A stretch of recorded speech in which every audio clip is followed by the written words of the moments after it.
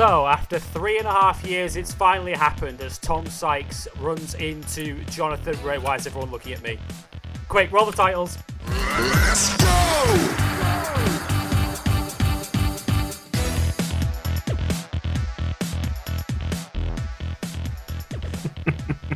Welcome everyone to episode 64 of Bike Live here on Motorsport 101 as we look back on the Czech round of the World Superbike Championship as the series returned to Brno, and it returned with a bang as more history was made in the World Superbike Championship as Jonathan Ray broke Carl Fogarty's all-time World Superbike record before friendships, if they were ready, was certainly damaged in race 2 as Jonathan Ray and his teammate Tom Sykes came to blows in the second race of the weekend. Not that Rebecca James or Alex Lowe's complaining as the Briton took his first victory as a World Superbike rider and Yamaha's third in 4 races. We'll talk about all of the incidents and action from Brno, including all the fallout from Kawasaki and Yamaha. We'll also talk about another thriller in World Supersport as Jules Cluzel proved once again how he's the best defensive rider in the world today, holding off Sandro Cortese for yet another Supersport win. We'll talk about Supersport 300 as the young Indonesian Galang Hendra took his first win of the year and the first on a Yamaha, while Ana Carrasco retained her championship lead. And we'll look ahead to this weekend as British Superbikes returns at Snetterton. MotoGP heads to Catalonia with more than a little bit of news to tell you regarding silly season in the build-up to that. Rebecca James, by the way, for those that are wondering, you were thinking that if there was any show she was a nailed on certainty, to be honest, this one, she is on holiday. But suffice to say, she's rather excited about what happened last weekend. Always keeping his emotions completely under control, though, unless Cristiano Ronaldo's pinging a free kick in the last minute for Portugal. It's Andre Harrison. Welcome, Dre. What just happened? Yeah, we're recording this an hour late, listeners. Reason, Portugal 3, Spain 3. That's the reason. Yeah, a pretty good game of football. Forgive us on that one for my emotional distraughtness. There, it's one of the best international games I've seen in a long, long time. But I'm here as well. You know, I'm always here. Sadly, we can't get Rebecca James on every week, or any week for that matter, bless her. But I'm here indeed, and another kind of balmy action of World Superbikes, really. It's been like a lot of crazy stuff happened in this weekend. Even race 1 wasn't without a bit of drama, which we'll get to very shortly. But another crazy weekend and a lot to get through. So welcome back, everybody. Yeah, hell of a lot to get through. Right, let's first of all tell you about the various places you can get in touch with us if you so wish. Facebook.com/motorsport101. If you want to like us on there. If you want to follow us on Twitter, at motorsport_101. is the place to go. If you want to follow us personally, at LewisSotheby23 and at Harrison101HD. If you want to go to our YouTube channel and see all of our podcast highlights, Dre Brief, Sandy D, Day of Classics 3, which is still up there if you missed any of it from a few weeks ago. YouTube.com/motorsport101. If you like us so much that you want to back us financially and yourself early access to both our weekly shows, patreon.com/motorsport101 is the place to go. $5 backing earns you early access to both of our weekly podcasts. $10 backing earns you access to our Discord server and the opportunity to listen to these podcasts live as they happen, which, Dre, 2 new backers have done this very week. Yes, indeed. Jason Poland upped his pledge as well, so shout out to him. I'm just keeping up with it. This is ridiculous. Like, I'm actually starting to struggle to keep up with all the emails. So Jason Poland upped his pledge to $10. Thanks a lot to him. He's now in the Discord server. Praise to Shuckle. Praise to Shuckle plays B. And James Galantis as well, who after months of hoarding his brilliant mailbag questions has actually backed us as well. So thanks a lot to you guys for backing us at the $10 level. Much, much appreciated. It's been a very generous time out there. So again, as always, thank you so much for your continued support. It does not go unnoticed. Trust me. It's ridiculous. And via your support, 2 brand new Motorsport 101 podcasts are now live as we speak to you here on Bike Live. 2 went live over the weekend. Starting on Friday, episode 144, celebrating a certain German's half-century of Formula 1 victories. Sebastian Vettel taking his 50th in Canada. And episode 145, looking ahead to the 24 Hours of Le Mans, which by the time you're listening to this will have either just started or just happened. We don't know yet which. But either way, Dre, 2 very good podcasts by all accounts. And as I say, the first one was really down to trying to make a lot out of very little in Montreal. And the second one, well, quite simply previewing the biggest race in the world. Yeah, according to Fernando, anyway. Again, depends what time of the week it is. Yeah, episode 144 was Vettel's half century about the Canadian Grand Prix. Sadly, not the Banzai balls to the wall fest that people were hoping for. But yeah, Sebastian becoming just the fourth member of the 50-win club in F1 in dominant fashion, you have to say. The way that race weekend panned out, which was actually a bit of a surprise from where I was sitting. I did not think Sebastian would do that over the course of the weekend, I have to say. But we'll try and piece together what we could of what was a actually fairly quiet Canadian Grand Prix, as well as IndyCar's DXC 600 in Texas. Again, sadly, not the spectacular Texas finish we were all hoping for, but an absolutely dominant display from Scott Dixon, who's now outright third on the all-time IndyCar wins list with his 43rd career victory, and a very important one which now puts him back in the lead of the championship as well, ahead of Simon Pagenaud, who was definitely due a good result after bucket loads of bad luck. His first top 5 result of the season, believe it or not, from the former champion in second, and Alex Rossi in third. Me being happy because James Hinchcliffe, now he's actually got an over engineer that knows what they're doing, was back up to 4th place as well. So that was very useful as well. And episode 145 is the Dream Team, and that is a preview for the Le Mans 24 Hours, as well as Formula E in Zurich. We got through that one. Lucas di Grassi winning the first sanctioned motorsport event in the country of Switzerland for 64 years, and that was another classic Formula E shit show, if you ask me. Lots of drive-through penalties. More on that if you listen to the race itself. And of course, Ryan King, RJ, and special guest Stephen Kilby from Stady Sports Car joining the show as well for a massive 45-minute Le Mans preview, which will be up but just before the race itself goes up. So by the time you're listening to this show, it's already happened. But listen to it anyway. It was a really fun time. So episodes 144 and 145 both up right now on all the places you can usually find us. Yeah, absolutely. And all the information regarding all of that can be found on our website, motorsport101.com. Now, before we get into this week's show and our review of the World Superbike action last weekend at Brno, unfortunately we have to bring you some very, very sad news. Now, those of you who didn't follow this news on Monday, or don't perhaps follow the Spanish domestic series, the CEV, may not be aware of this. Now, basically on Sunday there was an accident in the second race of the weekend in Catalonia of the Moto3 Junior World Championship, where unfortunately the Spanish Moto3 rider Andreas Perez passed away as a result of an accident in that second race. He was involved in a multiple rider accident at Turn 5 earlier in the race. He crashed and was collected by riders who were following him. According to a statement by the Avintia Academy, for which he was riding, Andreas Perez was admitted to hospital with very, very serious brain damage, and soon afterwards he was diagnosed with brain death.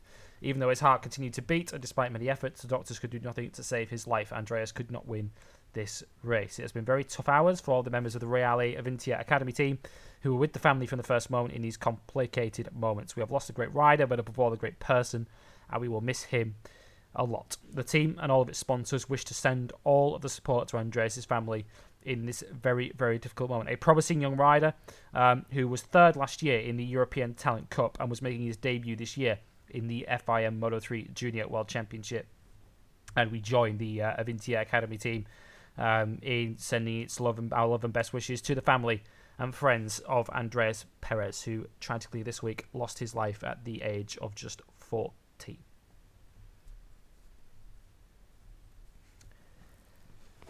So this week on Bike Live, we are reviewing the Brno round of the World Superbike Championship, and it was another round where history was made. We teed this up 2 weeks ago that history potentially would be made at Donington Park, and in the end, only one of the two pieces of history were made. That was Tom Sykes taking the all-time World Superbike Superpole record for himself. And technically, we got another record in that Tom Sykes extended his record with his 45th career pole on Saturday morning. Every time he sets a pole now, of course, he'll be extending his own record. Now, the main record that we were focusing on going to the weekend was his teammate, Jonathan Rea, who was level with Carl Fogarty for 59 career victories in the World Superbike Championship. And in the end, Rea, we kind of got what we were expecting to see, although he needed a little bit of patience, didn't he, in the end, to get that record-breaking win, because this was the race that initially just we could not get started. Indeed, it was the third attempt that eventually became the final result in this one in the end. Michael Ruben Rinaldi smashing into the air fence in the first getaway in the early periods, damaging the air fence, needed time out to repair that. So they did. They obviously called a halt to the proceedings, and they got while the red flag was out to fix the air fence. So we tried again, and attempt number 2, and one to catch Greg Haynes off guard. The lights stopped working. They flashed on and off very quickly, and to be fair, it could have been a lot more disastrous. Luckily, the reactions of the guys at the back of the grid who had seen the flash and had already launched their bikes. Luckily, no one was hurt or anything like that. No collisions, thankfully. That could have been potentially disastrous on that one, but no.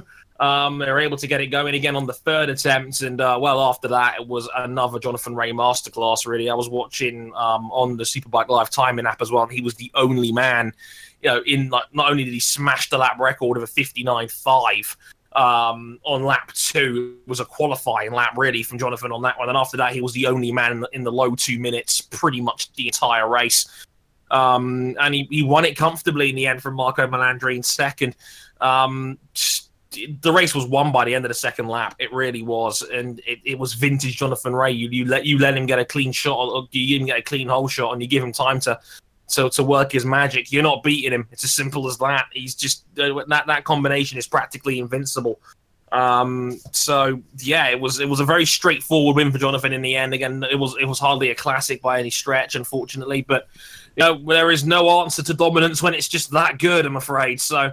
Yeah, nothing more you can say besides another magnificent Jonathan Rea win. Number 60 for Jonathan. 60 wins in World Superbikes for Jonathan Rea. He is now in basically all alone at the front of the field in World Superbikes for all-time victories. 60 takes him one clear of Kyle Fogarty. And yeah, as I say, Tom Sykes had beaten him to pole earlier in the weekend, earlier that morning, on Saturday morning, and was immediately beaten off the line by Jonathan Rea at the start of what was the kind of aborted race 1 before the red flags came out. Rea was already starting to gap him and gap the field by this point in race 1. He was already starting to pull away at the front of the field. So it looked like in the restarted race 1 that we got, perhaps there'll be a different attack. And Sykes actually got ahead of Rea off the line this time. But Jonathan Rea just completely pulverised him into the first braking zone at turn 3 and then wasn't seen again. So the plan B that we saw from the rest of the field lasted all of 3 corners before Rea resumed his dominance. And as we say, it's his 60th win now. He's all on his own at the top of the World Superbike charts. And we were talking off-air, Dre, which was all of an hour and a quarter ago now, before we started recording this, that Jonathan Rea, who, as we'll tell you later on, has signed a new deal with Kawasaki. We'll talk about it in more extended time later on. But 2 more years with Jonathan Rea at Kawasaki at the end of this year, which means that essentially this record that he has at the moment, we could be talking about a rider upwards of 80 World Superbike wins by the time his next contract's up. Yeah, this is when we're in the middle of year 4 for Jonathan Rea at Kawasaki, and this is his 45th win for Kawasaki since he joined that team at the start of 2015. The way I worked it out, it looks like he's on pace for about 12 wins a season on average. He's had 6 this season so far.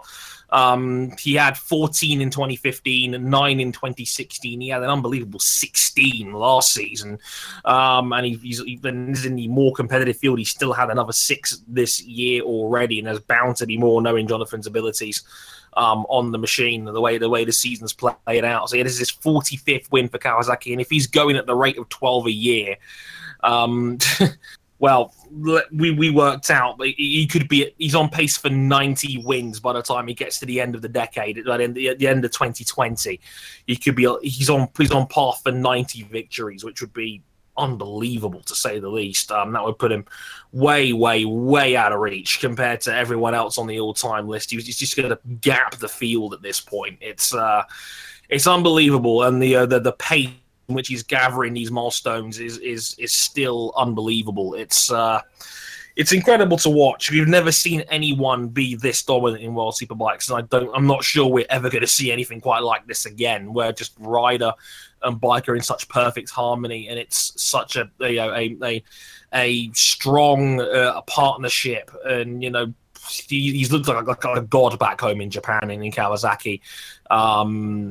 and he was treated like royalty at the Isle of Man last week. It's an unbelievable combination. He's helping put World Superbikes back on the map just by sheer dominance alone. And yeah, like I'm not sure anything out there is going to stop him at the way the Ray's going right now. No, and we are seeing the greatest rider in World Superbike history in front of our eyes, and he's now increasingly got the numbers to back this up. He's now got the all-time wins record by the end of this year, unless some incredible twist of fate comes into play, like an injury or something. He's going to now have more world titles than anyone else by the end of this year. This would be, it would be an incredible feat at the end of this year as well. And how many titles could he go on to achieve? How many wins can he go on to get? How many records will he have by the end of his career? And what really strikes me, and it struck me this weekend, Dre, I mean, it's kind of been shaping for a few rounds now, is that no matter what rules change they throw at Jonathan Rea, he seems to be a step ahead of it. I mean, I think back to last year and the reverse grid rule that we saw brought in was essentially brought in completely to stop Jonathan Rea from dominating. Now, when we talk about race 2, you could argue that the reverse grid rule kind of had its effect in race 2 this weekend because it stopped Johnny Rea from winning. But you get the point. He overcame it last year and still took a number of doubles. In fact, he took doubles each of the first 2 rounds last year. So he was already ahead of the curve. And this year, the changes to the way the bikes were configured, the changes to the rev limits, the changes with concession parts, for instance, to other teams, Jonathan Rea has already got ahead of the curve in that respect as well. And you've got to think, Dre, in future years, with Jonathan Rea now set at Kawasaki, that World Superbikes, they've opened the bottle now. They're going to continue to try and find ways to close the field up and make everything tighter. But for the second consecutive year now, whatever rule changes they've made, which have been actively to try and stop Jonathan Rea and Kawasaki dominating, Jonathan Rea has overcome them by mid-season. Yeah, it doesn't work. It's as simple as like Kawasaki still have too many resources, and they still quickest. Yeah, the best of that quickest, and Jonathan is still a world-class bike rider, no matter which way you slice it. And Kawasaki is an incredible factory that knows how to win more superbike races, and that's what they're doing. I mean, I know somebody's asked me the other day, like, why isn't Kawasaki in MotoGP still? Because they can do this for 10% of the cost. It's as simple as that. And when you've got that combination of the probably the best superbike rider we've ever seen, and a machine that is adaptable, flexible, that is able to win races with both its riders. I mean, let's not forget Tom Sykes is a world champion on that bike too, and has won many, many races and had many, many pole positions on that machine as well. It is truly a jack of all trades, truly an all-rounder, and it knows how to win. And yeah, you're absolutely right. Like, no matter what, like, the sport's opened Pandora's box. Like, now they have to go out of their way now to try and stop Jonathan. It's as simple as that. If they weren't happy before with Jonathan winning, they've now gotten to a point where they've got to now try and find a way to stop him, because he's just too good. The whole sport is now trying to find a way to bring this man down, which says a lot about his quality. They opened Pandora's box by having a reverse grid rule. They've now added concessions and rev limits. I'm not sure how much further they can go on this one, without it becoming like an ethical question as to, like, well, how much is too much? Like, are you really trying to mix it up that much now, where you're just going to have the whole field start at the back, who, like, anyone that's good is going to have to swim against the tide? Is that it? But yeah, it doesn't matter. Jonathan's found a way to win again, and he's like, despite the ridiculous concessions around him, and it's going to be down to Lord to find another way to do it. It just looks like no one's got an answer for him at the moment. It's just how it's going to be. And they discussed on the commentary, Greg Haynes and James Hayden on Sunday, or Saturday and Sunday, about Sykes' role in all this and how integral he was to the development of the Kawasaki ZX-10R as we see it today, and indeed of that team. Of course, he was there from way back in 2011. He joined the Kawasaki team, took the team's first win that season at the Nürburgring, took its first title in 2013, and they mentioned how difficult it must have been for Tom Sykes to essentially see his team become Johnny's team, and they basically have his world taken from underneath him, and how that must have affected him. Which brings us nicely on to race 2, where the Kawasaki's were on the third row of the grid. Jonathan Rea, of course, had won, so he started 9th. Tom Sykes had finished 3rd in race 1 behind the Ducati of Marco Blanchi, so he started 7th. Sykes got the better start in race 2, but by 3/4 of the way around the first lap, Sykes was in 6th and Johnny Rea was still in 7th. And we saw the first of two collisions between the two Kawasaki riders. Now, the first one was largely unseen by the cameras. All we saw was the two bikes go into a corner fairly close to each other, come out of it a long way apart, with Sykes sort of looking behind him and waving his arm about. That's literally all we know about it. Now, what we saw a couple laps later, we still don't know the whole facts because there was no conclusive camera angle that showed us the whole incident from start to finish. We only saw... No. We were basically piecing together what we saw. But essentially the facts are these. Jonathan Rea goes up the inside of Tom Sykes into what I think is turn 12 at Brunel. The right-hander, the penultimate S's, which essentially leads you onto the straight, approaching the final S's to complete the lap. Rea goes up the inside and runs wide. Sykes then gets the cutback, goes back up the inside, and as he does so, he collides with Jonathan Rea, who is still on his left, and Rea is out of the race. His first retirement of the season. And his first non-score of the season. Now, as you'd expect, and in many ways, World Superbikes could do with a bit of this, social media erupted once this happened. And as I say, World Superbikes could do with a bit of social media commentary on its races to get a bit of conversation going, and it certainly got it. Essentially, with a lot of people dumping on Tom Sykes from a great height. Now, from what we've seen, Dre... It's very, very difficult to kind of get the full picture of what happened, but Race Direction called it a racing incident, and that was my initial view of it when I saw it on Sunday. The more and more I look at it, the more it appears sort of 60-40 Sykes, if we're apportioning blame, but I have to say, putting all rider allegiances and bias aside, I'm struggling to apportion any more of it blame to Sykes than that. 60-40 is about as far as I'm prepared to go. Of course, it's about as far as you're prepared to go. No. Let impartial commentator Andre Harrison take here. No, to be fair, Lewis is pretty much on the money. For me, at least, I think 60-40 Sykes is about right. As Lewis mentioned, there was no clear-cut angle on what happened. Again, it was almost like CSI Bruno, where we had to piece together what had gone on from various different angles. The one camera that matters was following the race leaders. Indeed, it was following, the hard camera was following Alex Lowe's and the leading group. But from what I could see, and my first instinct was, it looked like a little bit naughty from Tom Sykes, and that was about as far as I was prepared to go on that.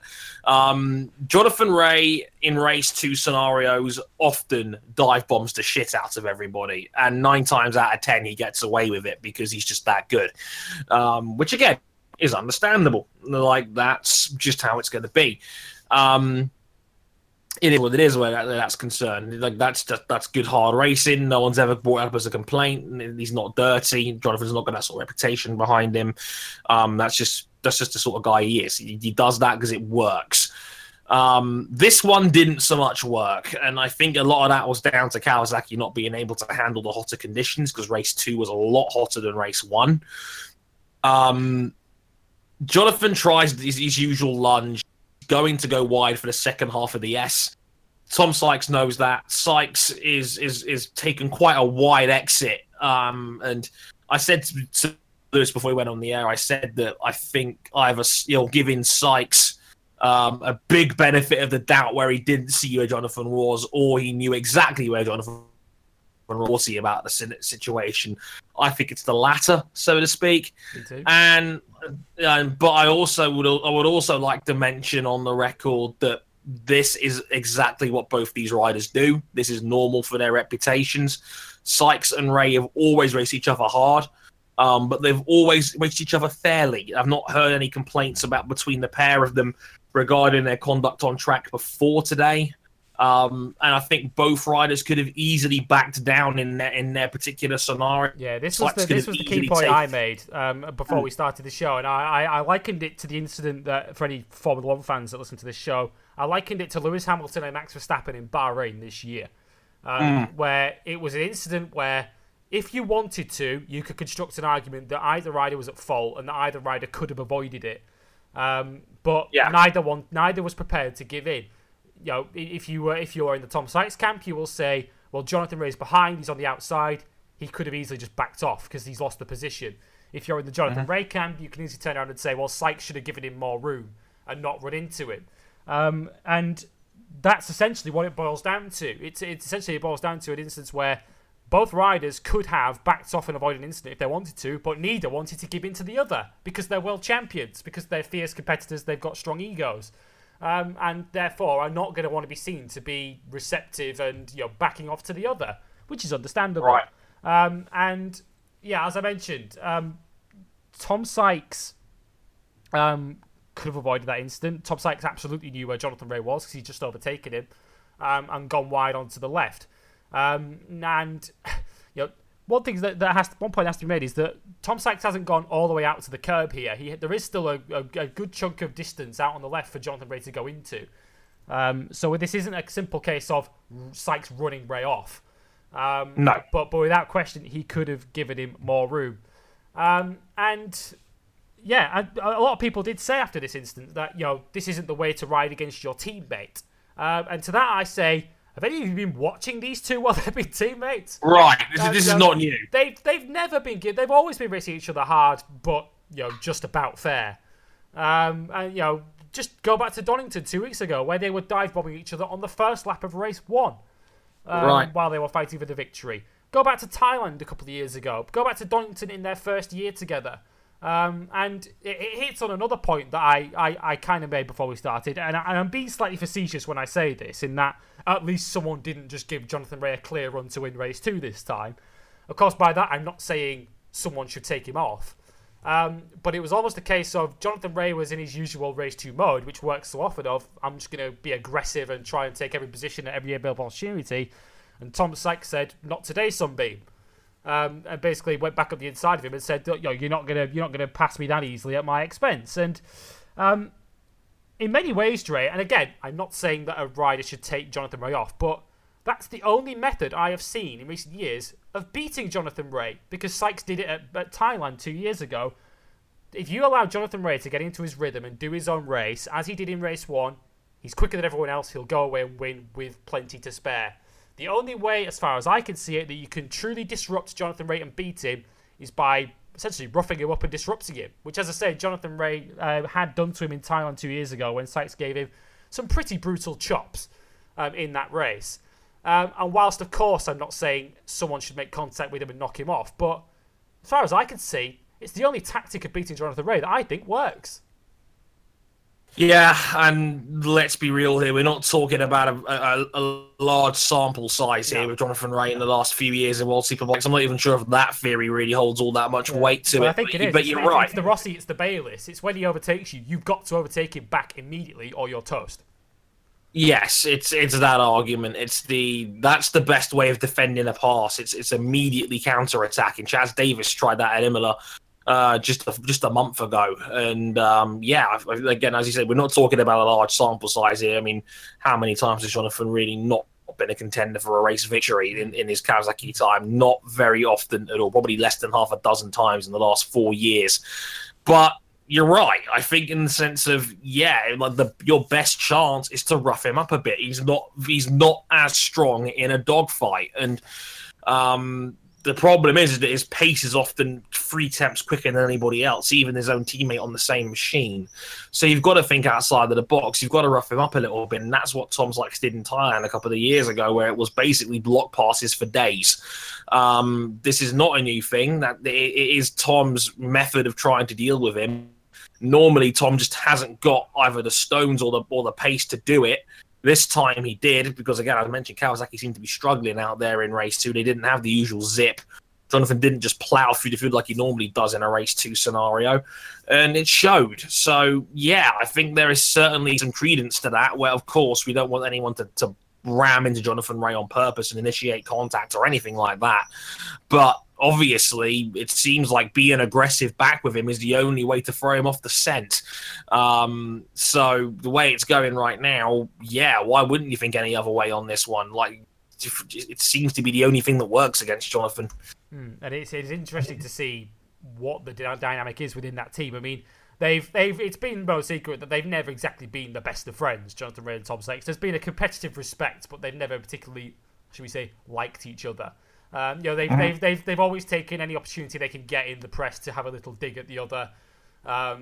Such as Jonathan Rea's reference to how badly he wanted to win at Donington last year because it was Tom Sykes' stronghold.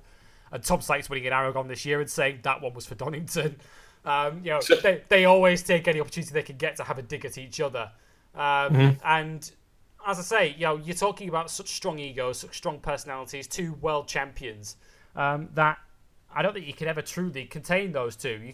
I think this was always going to happen one day, because no matter how many times Jonathan Rea continues to beat Sykes, Sykes is never going to go into a race of the attitude of I'm the number two. He's always going to go into a race with the attitude of I still believe I'm the number one, and I'm going to race accordingly. And ultimately, this was the result of it all in race 2. As Dre made the point earlier on, it was a race that Kawasaki were already struggling in due to the hotter temperatures. They were running 6th and 7th and were already a good 2-3 seconds behind race leader Alex Lowes at this point of race 2. So whether Sykes would have won the race had he not crashed shortly afterwards is a moot point, and whether Jonathan Rea would have won anyway, probably would have done, but he certainly found it much harder than he had in race 1. And it is the first time that neither factory Kawasaki has scored points in a race since the last time their two bikes ran into each other, which was that race in Sepang where Baz knocked Sykes off, which was 4 years ago now. So it's been a long time since Kawasaki have had this problem, because this combination has been so successful for them. And as I say, Dre, it's interesting to see now what kind of dynamic there is between the two riders within the team. As I say, they were never particularly the best of friends anyway. And you kind of wonder whether the rumours of Sykes departing Kawasaki for instance, Yamaha, whether those rumours may accelerate now. Yeah, that's kind of fair to suggest. Has been very complimentary.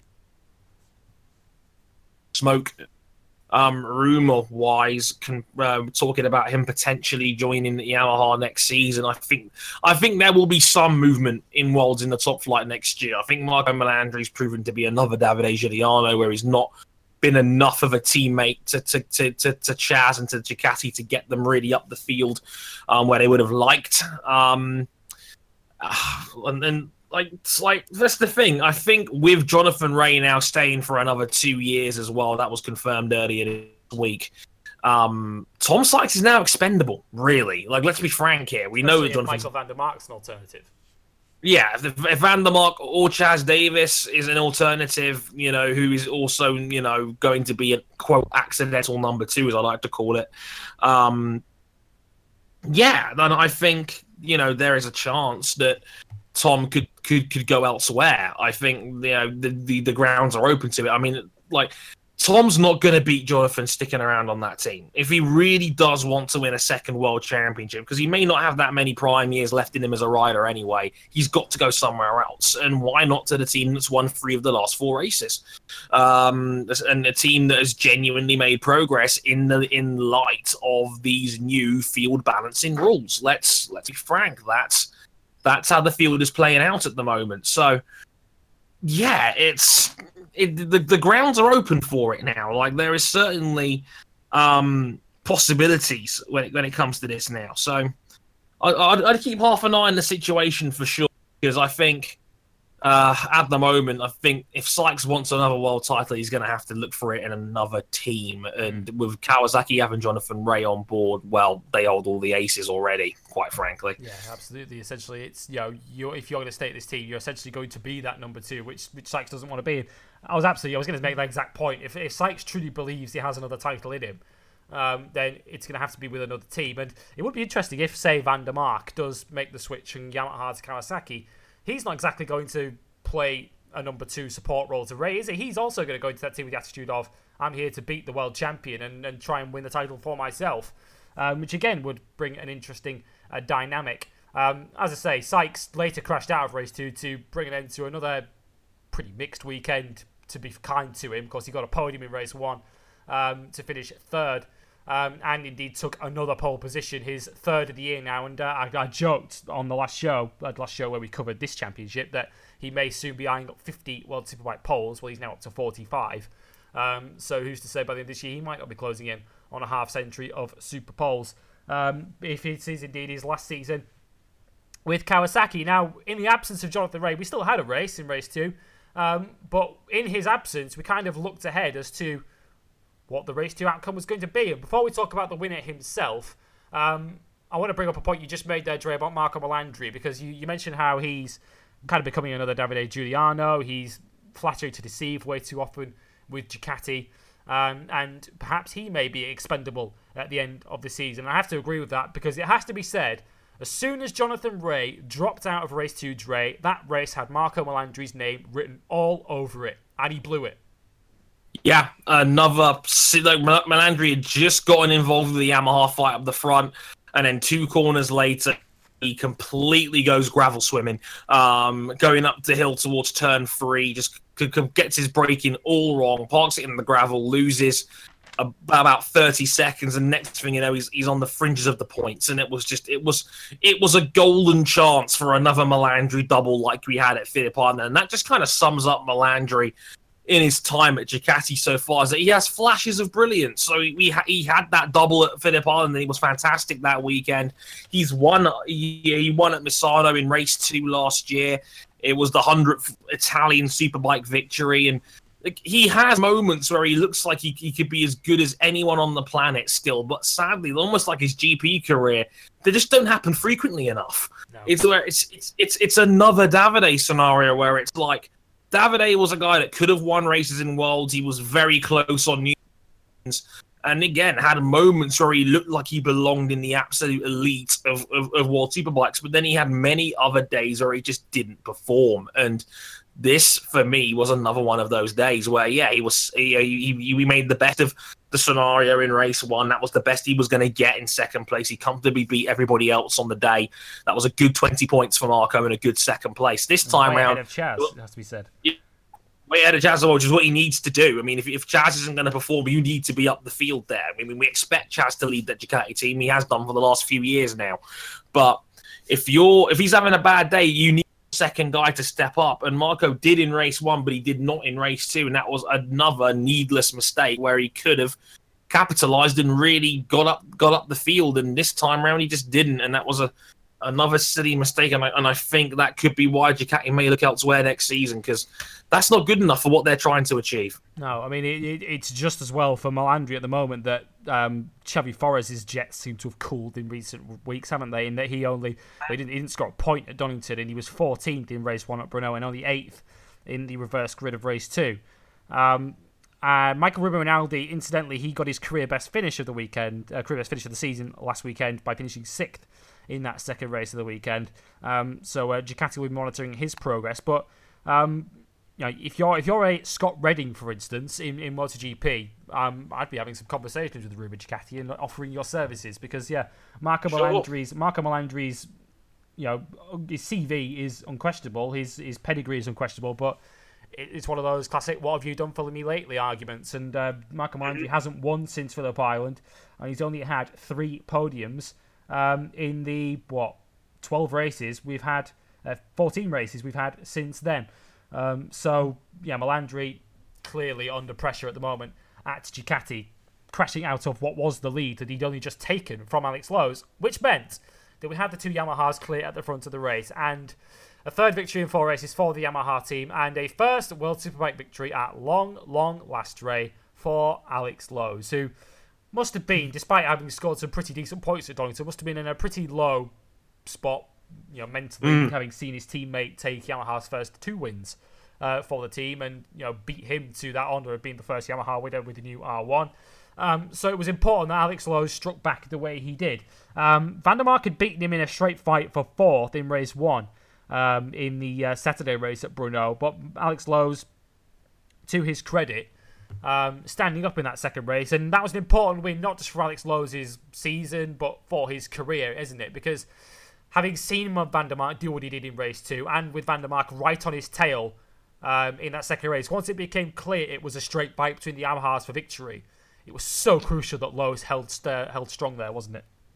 Indeed, I remember after race 2, they had Pata Yamaha's team boss. Matt Roberts did an interview with him after the race itself, and I remember him talking about that very weekend at Donington and saying that Lowes was ironically very low after that weekend. After obviously, it's not that he had a bad weekend; he had a pair of 4th places, and then the other weekend that's an excellent haul for the Yamaha team. But of course, seeing his teammate pull off the double didn't do wonders for his confidence. And yeah, Van der Mark has stolen a lot of the headlines this season because he has been the better rider this year. There's no getting around that fact. However, this was coming. This was due. And I have to say as well, Alex Lowes he's worked so hard to get to this position. I mean, I'm going to sound very Bexy for the next 30 seconds, listeners, so bear with me here. But by all accounts, he has worked very hard. He put up with an awful Yamaha for a long time. The Yamaha that was always playing catch up in the series, bad electronics, and just a bike that just wasn't really capable of winning. And he was given another chance by the Crescent team with Yamaha, and I'm glad that Alex was the first people he thanked was his team for standing by him for all these years, because this was 6 years in the making. To get to this point where he's able to celebrate his 18th World Superbike start. Yeah, I think there was a record as well for most races without a first victory, and actually, I think Cammy actually still holds that record now. Poor fella. Get Ryder for hire a victory. But yes, Lowes had gone over 100 World Superbike races without a victory, and he's worked so hard, and the talent has always been there for us. He's always shown it in bunches that he's capable of riding at the very highest level, and he was the spearhead of that Yamaha team for the first couple of years. It was in existence with Ginters as a teammate, begrudgingly, and obviously Van der Mark joining the year afterwards, and forming this really strong young team that they've got. So, yeah, it's a long time coming. It's well deserved. Lowe's rode that brilliantly. It was a brilliant management job. Michael Van der Mark tried everything to get past him, and if anything, Michael overcooked his tyres and just took the second place in the end. Smart riding from Michael for what it's worth. So Yamaha's first 1-2 since 2011 in the series, so good for them on that one. But yeah, I mean, as mentioned, a well-deserved first victory for Alex Lowes. It's been a long time coming, but this was a reminder that he is a class rider, and he took advantage of the scenario and the cards he'd been dealt for the first time and turned it into a win. So I'm very happy for him, and I'm glad the paddock was very happy to see him win as well, because I think they know he's a proper grafter, and there's not many of those. He's a rider that more Rebecca James, of course, is the most obvious example of it, but he is a rider that you want to see do well, because he does wear his heart on his sleeve. He does work very, very hard, and one thing you can never hold against Alex Lowes is he doesn't put the work in. In many ways, like his brother Sam, they'll always give absolutely everything to try and deliver the ultimate results, but sometimes the things just don't go their way, either through lack of machinery or sometimes they make mistakes.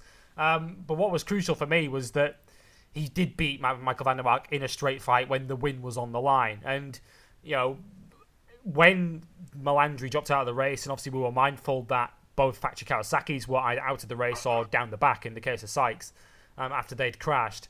I watched the way that race was building up, and I was fearful. I was thinking Van der Mark's going to do him. Van der Mark, he's got those first two wins. He's on the crest of a wave. He's got that confidence. That monkey's off his back. The pressure is all on Alex, and Van der Mark was just shadowing him. And I just felt, I had that dreadful feeling that Van der Mark is just going to pick him off towards the end of the race. And all of the credit in the world to Alex Lowes for holding strong, for taking that pressure, resisting it, not overcooking his tyres as his teammate did, and eventually being the man there at the finish to convert it and take the 25 points. And the emotion and the frustration, the anger, the pain, the tears, everything that's gone into Alex Lowes' World Superbike career all came out as he crossed the line, because he's finally achieved it. He's finally got that victory that he'd been searching so hard for. And as I say, we said this about Michael Van der Mark, and it could be a career-changing result for him to take that double. And let's hope that this is the same for Alex Lowes. I mean, it's not beyond the realms of possibility that Tom Sykes stays on at Kawasaki, and perhaps they keep their team as was for the last few years, which if that does happen, I'd imagine Yamaha will do the same. They will retain both riders. But I think if Van der Mark does switch to Yamaha, for me it would make absolutely no sense for Alex Lowes to be dropped. He's now proven that he is a rider capable of converting that machine into wins when it's capable, and Yamaha deserve a lot of credit, Dre. I mean, we did ask the question, and we asked the question after Donington: are Yamaha much more advanced than they were previously? Have they made genuine progress? And we did say we're going to have to see a bit more evidence to back this up. And yes, circumstances played into their favour. The cards fell in their favour with the Kawasaki's crashing out, but you could only argue with the results in front of us. And 2 weeks on from their first brace of wins with the new R1, they've taken another one. Yeah, you can't argue with that. I mean, yeah, they've won 3 out of their last 4. Their first 1-2 finish in 7 years.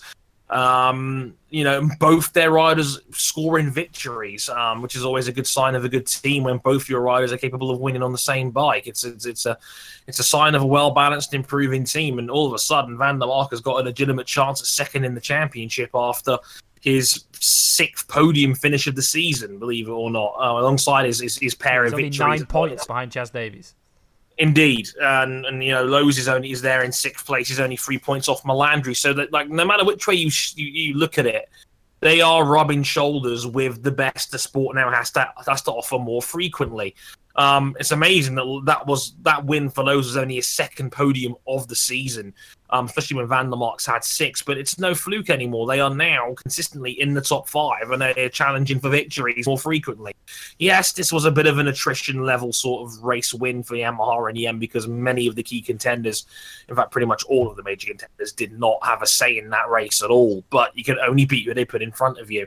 And in this case, there was no one put in front of the Yamahas in race 2, because no one else had the pace to beat them on the day. I don't think Kawasaki would have gotten there either, even if it wasn't for Sykes' error and Jonathan Ray's unfortunate crash. So for me, at least from where I'm sitting, I think they totally deserved it. And yeah, I mean, they are winning races now, and no matter which way you slice it, it's a step better than where they were last year. So to a degree, you can also make the case the rules are working, because Yamaha, who we always said were going to be the team most likely to benefit from this, are benefiting from this. And they're making a legitimate claim now to having the 2nd best package in the field behind the Kawasaki. Now, I know they were beaten on pure pace in race 1 by Melandri, and may well have been beaten by Melandri in race 2 had he not fallen off. But they were so far ahead of Chaz Davies in that 2nd race, and indeed they beat Chaz in the 1st race. And what do we say about his weekend, Dre? I mean, he still came out of it with a decent clutch of points at the end of it. Obviously, he was 3rd in that 2nd race by virtue of attrition, if nothing else. But what would concern me about Chaz Davies last weekend is that not only was he not on Jonathan Ray's level, but he wasn't on the level below him. He was barely on the level of the Aprilias. He'd only just broken free from them at the end of that race. The Aprilias were keeping Chaz honest in race 2. Yeah, you're absolutely right. He was not a threat for the Yamahas during that race. The 2 guys that were the biggest threats behind him, in fact, the 3 guys that were the biggest threats behind him were Melandri, Sykes, and Jonathan Ray. None of them finished in relevant positions in the end. They were all behind him, and they all stayed behind him. So yeah, it is a weird one. So yeah, I find the whole thing sort of weird. It's interesting to say the least, but it's not a good sign if you're Chaz. It's not a good sign. I don't know what's up with the package, and yeah, it's alarming. Because we expect Chaz to be, the perennial, top contender in the field. He should have been there to mop up in that 2nd race. When Melandri was out, the Kawasaki's were out, you'd think, if you'd been just glancing at World Superbikes from a distance for a couple of years, you'd think, well, that leaves Chaz Davies then. But he could only manage 3rd in the end, and a very distant 3rd as well, behind the 2 factory Kawasaki's. As Dre said, he was barely on the level of the Aprilias in that 2nd race. He was beaten by them in the 1st race. Chaz Davies only 8th in that 1st race behind Laverty and Savadori, who were 6th and 7th respectively. Let's run you through the results then, as we saw them from last weekend at Brno. Jonathan Ray, the history-making 60th career race victory in race 1 of the weekend from Melandri and Tom Sykes, who completed the podium. Michael van der Mark finishing in 4th position in race 1, which, if you like your trivia, meant that he was the 7th different rider in 7 weekends this season to take race 2 pole by taking that 4th position. He ahead of Alex Lowe's in 5th, Eugene Laverty 6th, Savadori 7th, as the Aprilias took one of their best combined results of the season so far. Chaz Davies 8th for Aruba Ducati, ahead of Leon Camier 9th, and Toprak Razgatlioglu in 10th position, ahead of Yoni Hernandez, who made Q2 for the first time this season, Leandro Ricardo 12th, Roman Ramos 13th, Xavi Forres only 14th, and Michael Ruben Rinaldi, who of course punctured the air fence and had to start the restart from the pit lane, he took the final point. In 15th position, race 2 went to Alex Lowes, his first career win. From Van der Mark, Yamaha's first 1-2 since Portimao Race 2 2011, the final race of that season. Chas Davies third ahead of Lamety and Savadori, who once again were line astern in 4th and 5th this time, with Rinaldi a career best 6th, Leon Camier 7th this time ahead of Forres, Toprak Razgatlioglu, top Kawasaki rider for the second time in 3 races. In 9th position, all this one load a little bit more to fortune than the previous one. Roman Ramos 10th, ahead of Baz in 11th on the BM, Jay Gagne 12th, PJ Jacobson getting points in 13th for Triple M, Yoni Hernandez 14th, and Marco Melandri winning the battle of the battle of the losers, if you like. Him and Sykes had a race-long battle at the back of the field for the final point. Melandri won it to take 15th position. Championship standings then. At this stage, we have now passed the halfway stage in this World Superbike season, with 14 of the 26 races gone. It looks like this. Jonathan Rea with a comfortable 65-point lead over Chas Davies, although, of course, it was 81 going into that second race of the weekend and his first DNF of the year. Rea has 270 from Chas Davies on 205. Van der Mark is third on 196. Sykes is fourth on 179. Melandri 5th on 157. Alex Lowes is just 3 behind Melandri in 6th on 154. Xavi Forres is 7th now, becoming a distant 7th on 134. Toprak is up to 8th on 91. Savadori 9th on 73, a point clear of Camier on 72, with Loris Baz level on points with the Honda rider in the 11th position. The Manufacturers' Championship is led by Kawasaki. They are now 35 points clear of Ducati in second, who are in turn 40 points clear of Yamaha in third. Aprilia now a clear fourth over Honda, with BMW and Mendi Agusta just ahead of Suzuki. Of course, only got those 3 points courtesy of the wildcard Bradley Ray at Donington Park.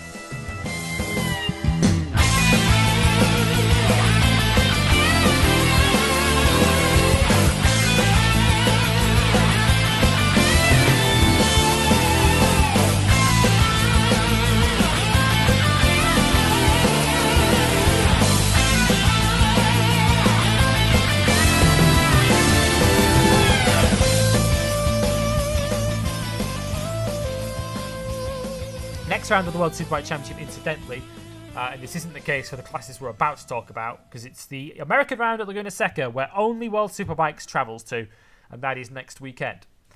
Now, World Super Sport up next, and the continuing battle of the Yamahas up the front, and it's increasingly now becoming a 2-horse race at the front of the World Super Sport Championship, should I say. With Jules Cluzel and Sandro Cortese increasingly looking the class of the field, and they put on another brilliant battle at the front, Dre, and in the end, once again, it was the great French defender on 2 wheels, to go with the great French defender on 4 wheels, Jean-Eric Vergne of Formula E, Jules Cluzel, who took his 3rd win out of 4, and much like his previous 2, he had to hang on by his fingernails to achieve it.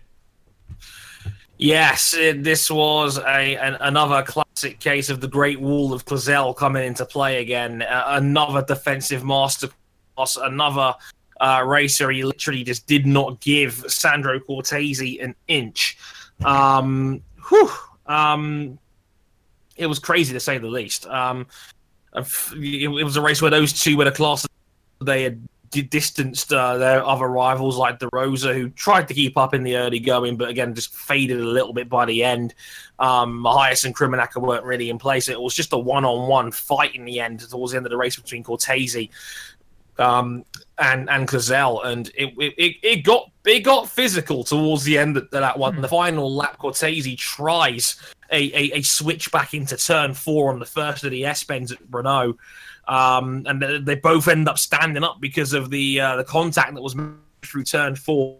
And somehow they did not take each other out. Somehow, they did not, didn't crash. They both rejoined the track safely in the end. And Cluzel was still out in front, and Cluzel was able to hold it to the line. Cortese just did not have an answer for him on that one. And even the one time Cortese did come up in front, Cluzel passed him right back because he was just the faster man into turn 1. Cluzel just could. The thing is, the key of that race was Cortese could not outbrake Cluzel, and that was what won it for Cluzel in the end, because he was just better under braking. That's how Dovi has won a lot of his dogfights against guys like Marc Marquez, because there's no one can brake later than him. And that's how Cluzel was able to win this one. Every time Cortese had a good run, Cluzel was just able to outbrake him and then sweep and take the race in line. It was it was a masterclass on how not to lose position, and Clazel rode magnificently to hold off the threat. Because I think Cortese was genuinely the faster guy, and it's that Clazel has once again held him off to take his third win out of 4, and now it's looking like a 2-horse race for the championship. It is. They've distanced themselves in a sense. I mean, in terms of the points, it's still pretty close to in the top 4 in Supersport. But if you look at the way the wins have been handed out, Clazel and Cortese between them have won each of the last 5 races between them, with Clazel winning 3 of them, Cortese winning 2. And you're right, Cortese absolutely had the best pace out there because he was on pole by 0.6 of a second. Yeah, it was on a dominant Saturday, pole. Ahead of Krummenacher and Clazel, who completed the front row. But it just goes to show us, in a sense, doesn't it, with this class that gets sort of mockingly looked at as a bit of an R6 Cup, as Greg told us when he joined us last time. But even within a class with many of the same bikes, you can still see different riding techniques and styles come into play to sort of decide races between the different riders on those Yamahas. And this was an example of it, wasn't it? Where Cortese, who has the experience of Brno, he's ridden around there in Grand Prix. He's got podiums around there in Moto 3 and Moto 2. And he doesn't have Moto 2 podiums to his name, does he? He doesn't have many of those. But he does have one at Brno. For Clazel to still hold him off. And I have to say, if this is going to be the championship at the end of the season, buy me a ticket. Yeah, please, more of this. That was a nerve wracker. Yeah, I completely agree. I mean, if this is form book for the rest of the season, I'm okay with Clazel and Cortese beating the crap out of each other on several races to try and decide a champion. That would be great. And as you say, it's to borrow a phrase from boxing and MMA, styles make fights, and this was the classic example of that. Cortese was the faster man. That pole was 2/3 of a second quicker than anyone else. But it was the style of Clazel as a rider that made it interesting. As I said, he was able to outbrake Cortese, and his bike had more top-end speed than Cortese. Remember, they're both on the same Yamaha at the end of the day, but Clazel's was better rigged for top speed and better rigged for braking and sweeping these racing lines and taking the wider line and taking the wider entry into corners, and that's what prevailed on this one, was Cortese's bike was not set up that way, and he wasn't able to beat Clazel. He just didn't have the extra 5 yards of braking capability to be able to do it, and that's what balanced the field at the end of the day, and that's what made it interesting, and that is ultimately how Clazel ended up taking the win. Of course, we're talking about 2 riders on Yamahas, and a lot of the championship front runners are Yamahas, but as you've heard, if you've listened to our shows regularly, particularly our World Superbike and Supersport Roundup shows, there is one noticeable exception, and that is Raffaele De Rosa, who finished 3rd this weekend at Brno. 3rd for the 4th race in succession, Dre. Now, as we mentioned, Cortese and Clazel are quickly establishing themselves now as the class of the field. But if any other rider in the field has a genuine claim to be Rider of the Year within this class, De Rosa's surely got a very compelling case. Yes, he absolutely has a shout. That MV, we all know, the Yamaha 600 Cup right now in World Supersports. Let's be frank, the top 5 out of the top 6 in the championship are all on Yamahas. Let's call it what it is. It's a Yamaha R6 Cup right now, but yet Raffaele De Rosa is the only one on a bike that isn't a Yamaha to stay competitive, and this is the 3rd race in a row now where he's gone out of his way on a bike that isn't a Yamaha and remained competitive. He was keeping up with the leading group, through the first 2/3 of that race. Yeah, he's doing an unbelievable job on that MV Agusta. We know they haven't got the resources of Yamaha. We know they haven't got the budget to compete with that juggernaut of a team. But yet here he is. He's still finding ways to win and finding ways to get it done. And yeah, like I hope Raffaele De Rosa wins a race between now and the end of the year. I hope there is a track out there that gives MV a little bit more, because you can see it's not through lack of trying. Like he's really doing an exceptional job of what he's been given. He can do no more with that MV 600 at the moment, and he deserves all the plaudits for remaining competitive and being as his 3rd consecutive podium result now. 4th in a row. 4th in a row. Assen, Imola, Donington, and Brno. He's been 3rd in all of those races, and he might have been 5 because, of course, don't forget he blew up from a very good position at Aragon as well when going very well. So De Rosa is having a superb season on that MV, and really his emergence as a real threat has had a couple of noticeable casualties, because what's becoming an increasingly strange story, Dre, in this 2018 Supersport World Championship is the form of the world champion, Lucas Moyas, who took a win and a second from the first 2 races, and had he not been crummanackered at the final corner in Thailand, he'd have won the first 2. But he hasn't been on the podium since. And as a result, he's now 19 points off the championship lead. He's down to 4th in the championship overall. And, I mean, he's still got 5 races to go, and he's still in a very good position in terms of, he can still win this championship and still retain it with 5 to go if he can rediscover his form. But at the moment, the way the graphs and the way the lines are going, Mahias is falling out of contention here.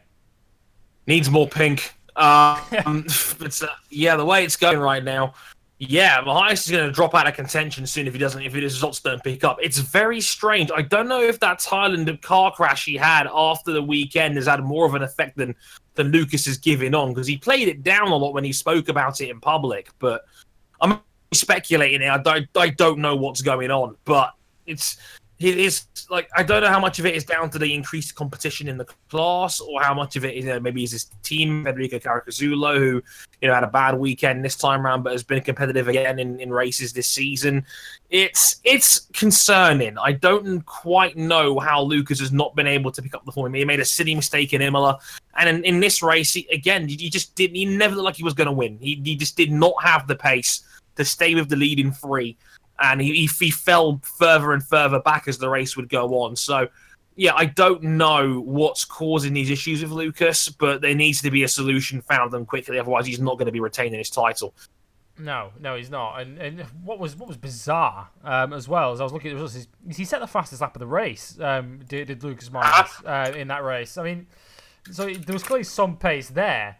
But it was just weird. I mean, he said it on lap 2. He said it right at the very start of the race, the first flying lap. But he just did not have the pace to maintain that and to stay with it. He finished 6.7 seconds off the race winner in the end, and that flatters him a bit. Because, of course, both Cluzel and Cortese lost a bit of time on the final lap where they were trying not to knock each other off.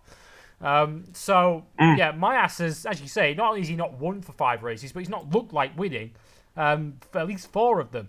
He probably would have won Imola had he not messed up there. But it is strange how Moyas has faded, and Krummenacker's a bit hot and cold, isn't he? But he's still in contention. I mean, when he's on, he's brilliant, as we saw in Assen, as we saw in Thailand. But exactly.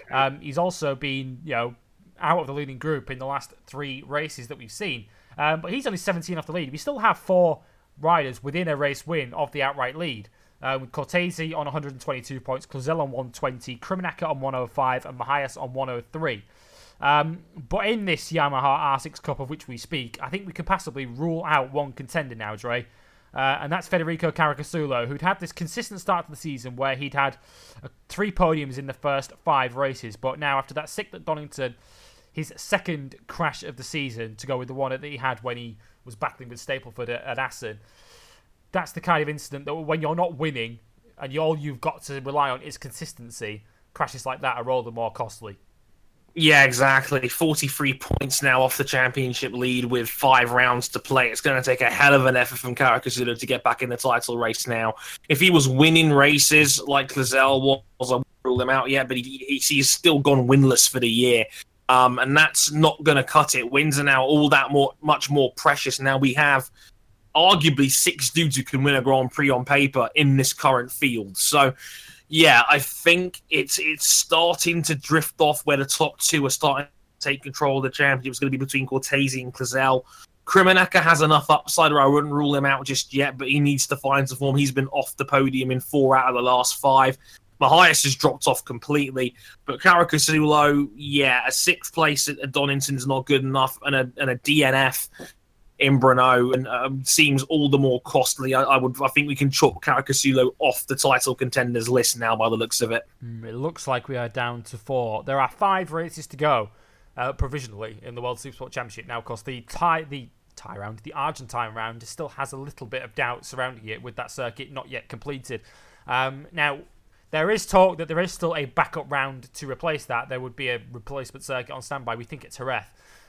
If that doesn't happen. So, as we stand, there are 5 races to go in the World Supersport Championship, and as we stand at the moment, 19 points covers the top 4. Let's give you the result incidentally, though.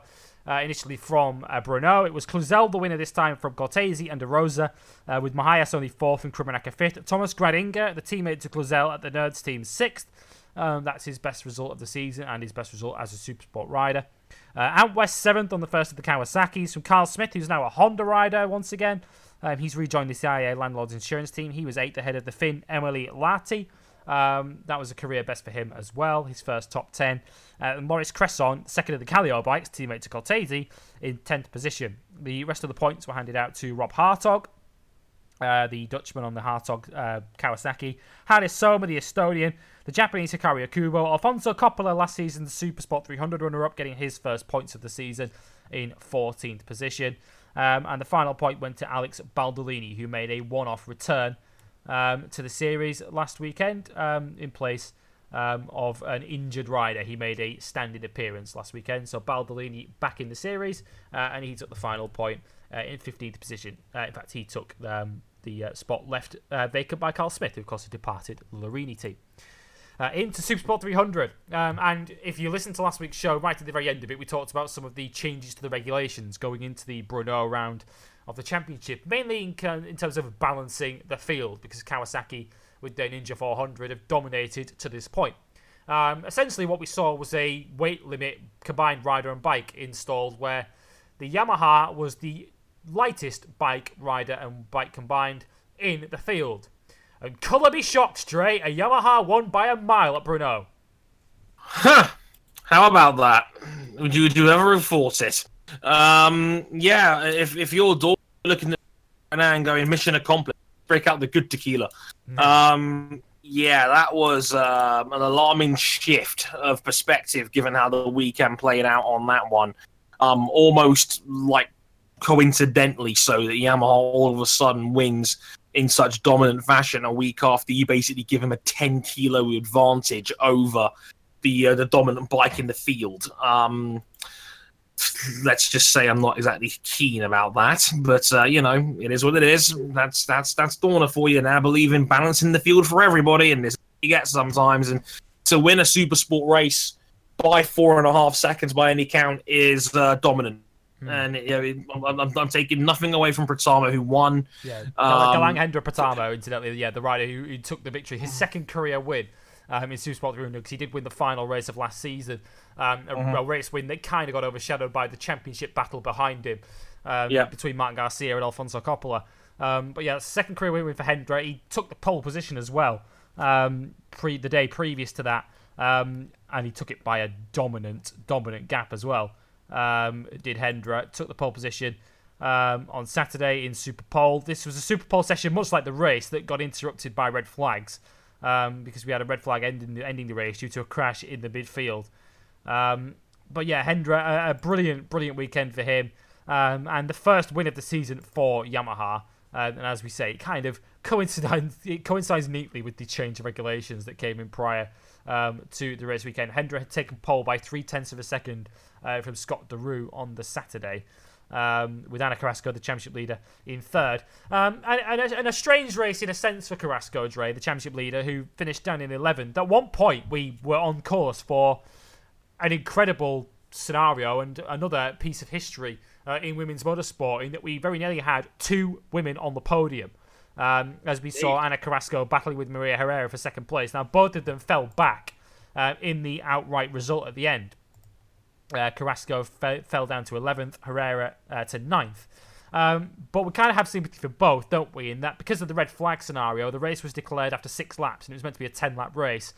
Both riders were kind of regrouping, taking their time at the back of this huge multiple rider group of 13 riders all fighting for second. Then the red flag comes out, and all those riders who were biding their time were kind of punished through no fault of their own. Yeah, that's the unfortunate and sometimes cruel nature of a red flag and the rule of going back to the last timed lap. Unfortunately, sometimes you get boned on that one. Ask Kimi Räikkönen from Brazil 2003. But that's the rule book, unfortunately. And yeah, you're absolutely right. They were in the leading group. They were competitive. At one point, they were like Carrasco and Herrera were running second and third. It would have been unbelievable. if that's how it would have ended with, 2 women on the podium, that would have been unbelievable. Another landmark for the series and for women in motorsport in general this year. But sadly, not to be on this occasion. But yeah, that's the cruel nature of a red flag for you. Sometimes it's going to throw up a result that, it's going to be a bit all over the place because you're just stopping a race dead where obviously strategies and, the way the race will play out is obviously going to be different if you run the full 10 laps. So, yeah, unfortunate for Carrasco, but no real harm done in the championship standings in her case, thankfully. No, well, as we'll tell you in a moment, she didn't lose a lot of ground. I mean, at the end of laps 3 and 4, she was in second place in the overall race with Herrera on the number 69 BCD Yamaha for the MS team, the Hal Courier team that won the championship last season with Garcia. She was in third place at the end of both laps 3 and 4. Then they fell down. Carrasco fell to third at the end of lap 5. Herrera was down in fifth. And then it was on lap 6 that they dropped sharply down the field as the slipstreaming began, as they all jockeyed around, and they were still very much in that group, but obviously that was the last lap of the race, as it turned out, because of the crash further back, which saw them, essentially robbed of a load of points in the end. It was Max Kapler and Ali Rusby-Putro who crashed out. They were in that group, as it goes. They were in that group fighting for second place. They were just right at the tail of it, just outside the top 10. In fact, just behind Carrasco. When they had their crash, which brought out the red flags. There was also some rain in the air as well that forced the race direction to call a halt to it, because of course there's no flag to flag in Supersport 300, so they had to call a halt to it. And of course it was just after the 2/3 race distance. If this had happened a lap earlier, we would have had a 3-lap restart, and what would have been a crazy Supersport 300 race with just a few laps to determine a winner. In the end then, it was Hendra Pratama taking his second career win and first of the year for him and the Yamaha team and the Yamaha R3. Valid Khan, the Dutchman, in second place for the Nutec team. And Borja Sanchez third, so 2 Kawasaki Ninja 400s did still get on the podium, even though they were a very distant second and third. Cud Muffles and Glenn Van Stralen for the KTM Fortran Junior team, 4th and 5th. With Nikita Kalinin, the rider who we told you last week was returning from his very badly broken leg at Imola, he returned with a top 6 in 6th. Scott Derue 7th, really not enough in his camp given the championship scenarios. Danny Valle 8th, Maria Herrera ending up classified 9th, ahead of Luca Grunwald. Again, not enough for him, given that he was second in the championship, 10th, ahead of Carrasco in 11th. Dorian Loureiro, Carrasco's teammate, right behind in 12th, just as he was in Donington, although, of course, rather than being a 1-2, it was an 11-12 for the team. With Janik in 13th, De La Vega 14th, and the wildcard of Adoya taking the final point. This is what it's done to the championship. Carrasco, with just 3 races to go in Supersport 300, because they don't go to they don't go to Laguna, don't go to Argentina, and don't go to Losail. They only go to the European rounds. So just Misano, Portimao, and Magny-Cours to go. And Carrasco is 20 points clear of Sanchez, who's now up to second as a result of his 3 consecutive podiums. Grunwald drops to third, although he's only a point behind Sanchez. Derue is 2 points further back in fourth. He's on 55, so it's 23 points covering the top 4 at the moment in the championship. Muffles is 5th on 49. Van Stralen 6th on 47. Loureiro drops to 7th on 46. Hendra Pratama is up to 8th on 43, ahead of Khan on 42. That was his first podium, incidentally, of the season and of his career, with Kalinin completing the top 10 on 33 points. Manufacturers' Championship Kawasaki are 19 points clear of KTM, with Yamaha closing in a little bit in third. They're on 58 points. That's 48 off the lead overall. Next round of the World Supersport 300 Championship, much like the Supersport Championship, is at Misano, and that comes on the 7th and 8th of July. One other class to bring you, and that was the Superstock 1000 class. Now, because of their positioning in the race weekend format, they were last on Sunday. They had to race in monsoonical rain conditions. God, yeah. So, unfortunately for them, they got the worst of conditions. Not that bothered the Chilean Max Scheib, who took his first win of the season and his second career victory, ahead of Alessandro Del Bianco for the Altea BMW team. That was his first podium of the season and first for the team, with Florian Marino in third overall. Championship leader Marcus Reiterberger could only manage fourth. That's the second time this season in rather mixed conditions that Reiterberger has been found wanting a little bit. He's pretty much dominated every dry race we've had so far this season, but the wet races haven't really favoured him in the end. Mantovani taking 5th ahead of Luca Vitali and Federico Sandi in 7th. You'll notice a lot of Italian-sounding names in this class. It is predominantly an Italian championship, the European Superstock 1000 class. So in the end, it was Vitali 6th, Sandi 7th, Roberto Tamburini 8th, Riccardo Russo 9th, and Emanuele Pescedu in 10th position. That is 7 Italians in the top 10. Championship standings as a result of that, Reiterberger still leads it. But despite having taken dominant victories in 3 of the 5 races we've had so far, his lead is rather precarious. He's only 9 points clear of Sheeb now on the Aprilia in second, with Roberto Tamburini dropping a spot to third. He's 15 off the lead. Federico Sandi is a very distant fourth. He's some 23 points behind Tamburini in fourth position. So it is looking like it's a 3-horse race at best in the Superstock 1000 European Championship. Much like the Supersport 300, they have just 3 rounds to go.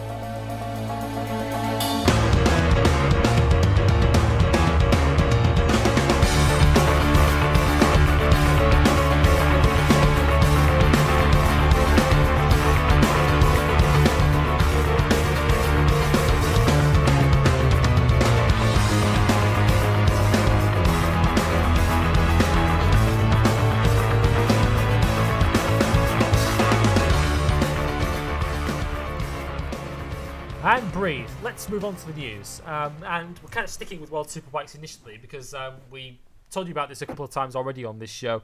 But Jonathan Rea is staying at Kawasaki and indeed World Superbikes for 2 more years. That has been the big news in motorcycle racing this week. And we've already talked straight about what he may go on to achieve in the next 2.5 years as it is at Kawasaki. But in terms of Jonathan Rea and his options that he had, I mean, for me, I think we're both agreed he could quite easily jump onto a Suzuki, a Repsol Honda in MotoGP and be very, very competitive on it, given testing and everything that comes with being a regular MotoGP rider. But given the options he had left open to him, i.e. Aprilia or a satellite Ducati in MotoGP, can we really blame him for staying in Kawasaki? Basically, his own niche that he's carved out for him. No one can really blame Jonathan Rea for wanting to stick around and continue to dominate. What's better than dominance? More dominance. I can't whatsoever. I mean, I was hoping that it was going to be Honda that was going to make him an offer in terms of factory seats and whatnot, but it was obvious they had the chance to sign Jorge Lorenzo. So you sign Jorge Lorenzo. I mean, given the options that were left, it's a no-brainer. No one should be leaving World Superbikes to go to a bottom of the field MotoGP team like Aprilia is at the moment, and that's the last team I'd want to be joining for factories at the minute. So yeah, given what the options left available to him, it was a no-brainer. Stick with the team that's got you all this greatness, and there's no harm in being there for 2 seasons. There's no reason to believe why Jonathan won't go on to continue to dominate the series. So. Yeah, wait around for at least another year, see what opens up, and sometimes it's better to wait. With guys like Rabat and Zarco in the past, so sometimes it pays to wait rather than just taking what's put in front of you. So we'll see what happens in the future if another spot becomes available. That's a big one like that for Jonathan, but I mean, I think they made the right decision there. Yeah, Jonathan Rea staying at the Kawasaki Racing Team until at least the end of 2020.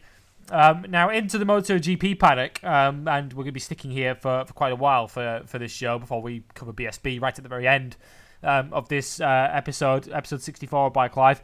And Moto2 first, because there's been a bit of silly season movement again in MotoGP this week, but it's kind of news that we already kind of thought was going to happen. This one kind of emerged late last week as we were recording last week's show, and when you look at the press release from KTM, it's clear this deal was signed at Mugello. You can see the Tuscan Hills behind both rider and team boss as they're signing their contract. But Jorge Martin has been signed by Red Bull KTM IO in Moto2 next season to presumably partner Brad Binder. Miguel Oliveira, as we already know, is moving up to MotoGP with the Tech 3 KTM team. Martin, who may well move up as Moto3 champion, It looks like him and Marco Bezzecchi are going to be fighting that out for the rest of the season. Gotta say, Dre, given how strong this team is and how strong the rider we know is, that's a great hire. It is indeed. Jorge Martin is the class of the Moto3 field right now, and there's no doubt about it. He's in the class in that junior category at the moment. Blistering pace, vast improving racecraft. Just overall, just an excellent talent. One that's been mighty impressive. I argue for the last season and a half. He was a little bit in mere shadow last year in Moto3 because obviously just winning 10 races is incredible. There's no doubt about it. But the other, I think, key takeaway from that season really, as well as maybe Cannett's improvement as a breakout star, was Martin. Not only the amount of poles he was converting, but also just generally getting better in terms of race results too. And this year he's taking it to the next level now with regular victories. He's been in contention pretty much every round this entire season. He's been unlucky not to have a bigger championship advantage. Really, he should be leading the championship, given how unlucky he's been due to incidents like at Jerez, and at Le Mans, where he's been collected on 2 separate occasions.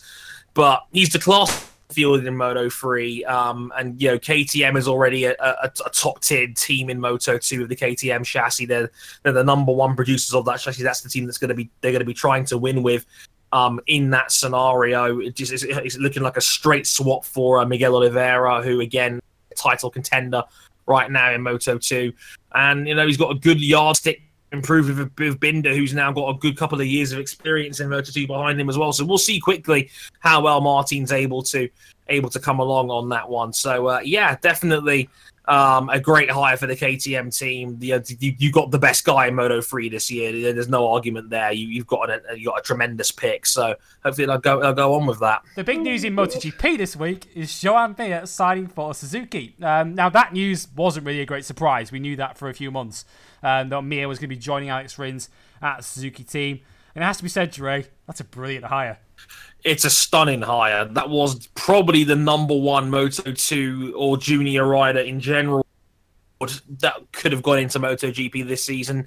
We've seen him develop in Moto2 and improve at an alarming rate of knots, basically going from midfielder when he was still ill and injured at the start of the season to now back-to-back podiums in the last 2 races. And if anything, it's proven he's just a very fast learner, which is an ideal fit for someone like going to Suzuki. We've seen Alex Rins' early success. He's capable of scoring podiums now. He's already had a career podium in his second season with the team. He's now regularly in the top 5 when he keeps it upright. So the way it's going right now, that's a fantastic hire. And what a team Suzuki have got. That could be their team for the next decade, to have Alex Rins and Joan Mir like that side by side. A combined age of 42 in a sport where Valentino Rossi is 38. That's alarming for multiple reasons. I now feel old as hell. It's an incredible team. No doubt about it. That's an incredibly impressive unit. Rins is having a fantastic time in GP so far, and I have no reason to believe that Mir won't come on very quickly. Learn very quickly from being in a top flight. He's on a good bike to learn from as well, with a team with good assets and good resources. So I think that's a brilliant move for all parties. So Mir alongside Rins at Suzuki next year. And it appeared as if the big victim of that, and perhaps a victim to MotoGP or the loss to MotoGP altogether, was going to be Dani Pedrosa. Now, yesterday, Dani Pedrosa had his pre-race debrief, which was streamed live by MotoGP.com. And I have to say, Dre, I didn't really quite catch it. So I'm assuming Dani Pedrosa announced his retirement, right? About that. Sadly, Dani Pedrosa went full Antoine Griezmann in the... Thanks for wasting everyone's time, Danny. Much appreciated. Basically, long story short, like Dani Pedrosa announced, there's nothing to really announce. He has got potential plans in the pipeline, but there's nothing concrete. So really, there's nothing to announce at the moment. there's a lot of speculation amongst the media and in the press that he could be spearheading the Petronas-backed Yamaha that could team. only be what the plan is, surely, because surely Danny Pedrosa's not going to stick around to ride in a there's nothing else. There's nothing else. There's no satellite team that's going to be able to afford some of Pedrosa's caliber. So the way I see it at the moment, the only real solution here is just taking the time out to see if this Petronas-backed Yamaha team gets off the ground. And there's a lot of high-ranking names that are in. It's like Lynn Jarvis, obviously spearheading the factory Yamaha team, and Carmelo Esberalta, who's one of the highest ranking dudes at Dorna at the moment. So on paper, at the moment, there's a lot of really big names involved, which kind of says to me that there's a much greater chance that it does happen rather than it doesn't happen. But it's still obviously very early days. They've still got to get their official spots on the grid. There could be complications with that, especially with Mark VDS, who no longer own the rights to their grid spots because Michael Bartolome owns those, and he's no longer a part of the team. Awkward. So there's a lot of ifs and buts to sort out in that Danny Pedrosa situation. But sadly, for the second time in 2 days, we got cock-teased on the internet when guys are making big deals about announcements, and it turns out there's nothing to announce. How about that? Yeah, or nothing is changing in the form of Anton Griezmann. But yeah, in terms of victims and losses to the MotoGP paddock, there are actually a couple more, and they're both British. Bradley Smith being one. We'll talk about him in a second. Scott Redding's the other. Now, before we talk about what Scott Redding's options are, Ray, Scott Redding got the full-on Spanish FA treatment, didn't he? In that he didn't find out he was cut by Aprilia until the news was essentially very breaking to the rest of the world. He found out on social media that Andrea Iannone was taking his place at Aprilia next season. Now, as Keith Ewan pointed out today during commentary of the free practice at Catalunya, he probably could have read between the lines anyway that he was out. But even so, from Scott Redding's point of view, I think that's one area where we can have a little bit of sympathy, because surely a bit of common courtesy wouldn't have gone amiss there. And let's be fair, that's not the first time that Aprilia have been rather, how should we say, unkind and unfair in their treatment of a British rider. Unprofessional, yeah. Correct. I mean, yeah, like we all know their treatment of Sam Lowes was horrible. Right from the get-go. You mean you give the guy a 3-year deal and you end up cutting him after a handful of GP races. That was shitty, and this was shitty as well. I mean, like, you can't even easy to tell Scott Redding he's unemployed next year. Instead, you just announce Iannone and just don't expect your current rider to notice that. I mean that's crummy, and by any accounts, it's unprofessional. I'm disappointed that Aprilia would do such a thing. Of course, as Ewan pointed out, yes, if you're taking that side of it away and you're just focusing on the move itself, yeah, it's a no-brainer. Scott Redding's not been very good this season. Alicia Spargaro has been spearheading that team, and Redding's been down the back of the field pretty much all season long. Just nothing doing for him at the moment in GP, and I think that is the last of his chances really to perform at the highest level in Grand Prix motorcycle racing. I mean, this is his 5th season at the top, and he's never really reached the promise he showed in his rookie season when he was riding a production Honda, amazingly, of all things. That was arguably his strongest looking season, and he's never really improved from that spot. It's very weird how it's all turned out for him. It's a shame, because I think he's a talented rider. There's no doubt about that. He should have probably won that Moto2 title he was in contention for until Phillip Island happened. But he's just never really kicked on in the top flight, and I think a change of scene will probably be the best thing for Scott going forward for next year and whatnot. He's like, on a personal level, I've had a bit of beef with him on Twitter in the past, but I know he's a good guy deep down, and I know he's passionate, and I will never fault a guy for being passionate about his job and wanting the best for himself, and he means well, and I wish him the best, because I don't think he ever really got a clean chance in MotoGP. He was always kind of back against the wall. Production Hondas to a satellite Honda that was never a good bike in the first place, and Aprilia his big chance was that half season up against Petrucci where the winner got the factory Ducati, wasn't it? That was the moment where Scott Redding's career turned. Unfortunately, he didn't take that opportunity. He's been on the show as Scott Redding, famously back in our Downforce days when Rebecca James interviewed him at Motorcycle Live. God, that was a day and a half. But yeah, he actually took to Instagram. Now, when doesn't he? I hear you say. But he took to Instagram this week to basically ask his followers what he should do next year. The options he gave were full-time dad, MotoGP, which probably isn't really up to him. I didn't even know he had a kid. Yeah, neither did I. Own a farm. He does a lot of farming. Bike mechanic, Moto2, which is perhaps the most realistic yet.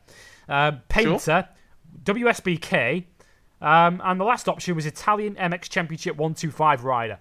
Now, if you're wondering why that option's there, it's because his girlfriend, his current girlfriend, I know it changes regularly, is Chiara Fontanesi, the women's motocross world champion, who is Italian.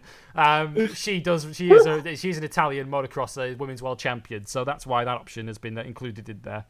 But yeah, Lewis Sotheby, reel it in. but if you're Scott Redding, Dre, which again is a bit of a reach, is just a tad. Yeah. World Superbikes, I think that's not a bad option at all for Scott. Well, yeah, it's 1,000cc. It's that sort of level of speed and performance. I don't think there's that many there.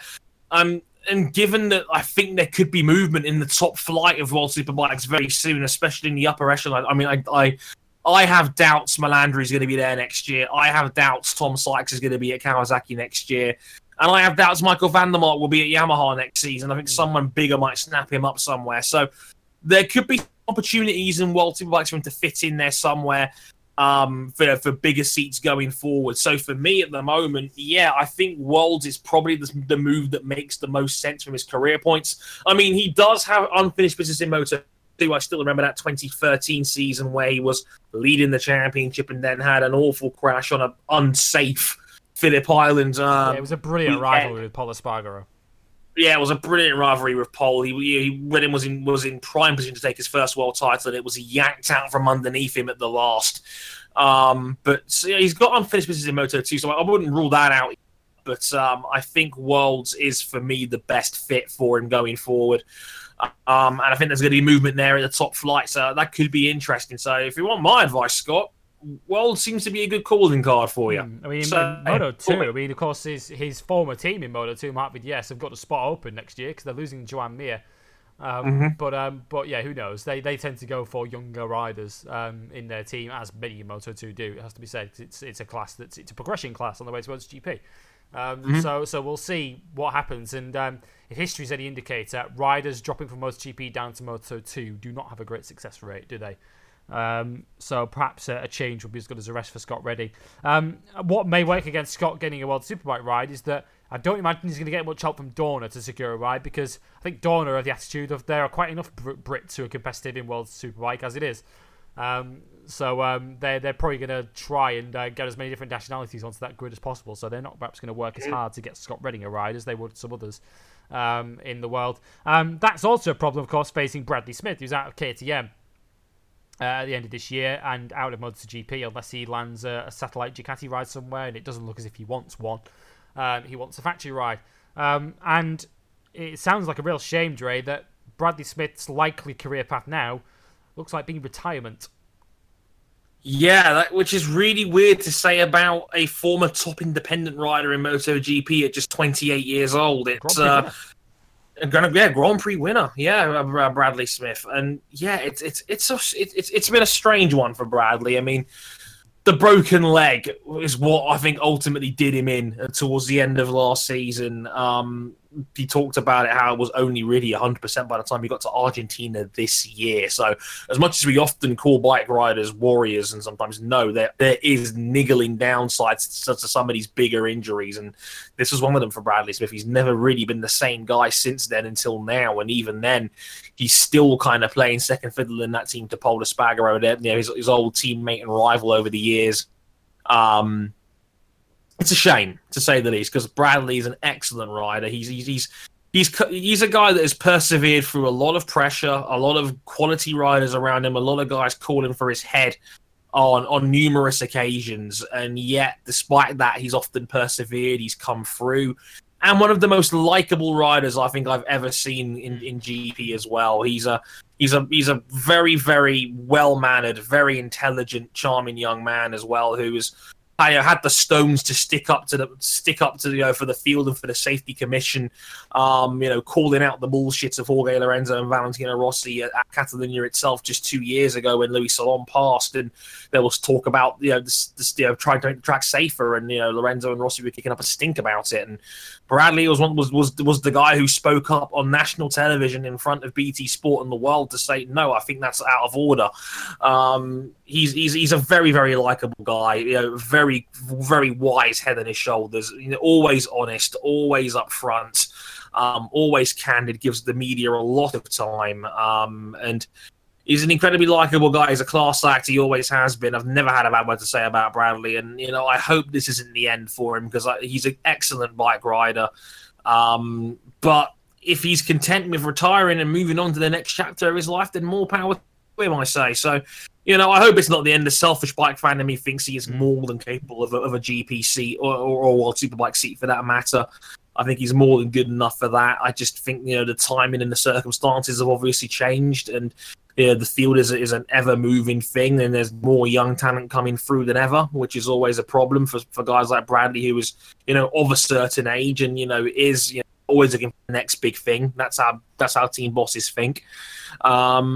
If it is the end, then, then it's a shame, but if Bradley's content, then I can't follow for that. But it's been a hell of a run for Bradley, and I just hope it's the end. Yeah, I mean, again, he's another rider who we've had on this show, and it was one of my career highlights doing this show to interview Bradley Smith on the show shortly after he'd won the Suzuka 8 Hour with Yamaha. And as Dre mentioned, he picked up the injury which has really changed his career, unfortunately for the worse, in an endurance race at Oschersleben a couple of years ago, and that may be a viable career path for him if he wants it, because he's clearly a very analytical rider. He's a very intelligent, deep thinking rider. And would be perfect for endurance racing, as he's proven by winning the 8 Hour.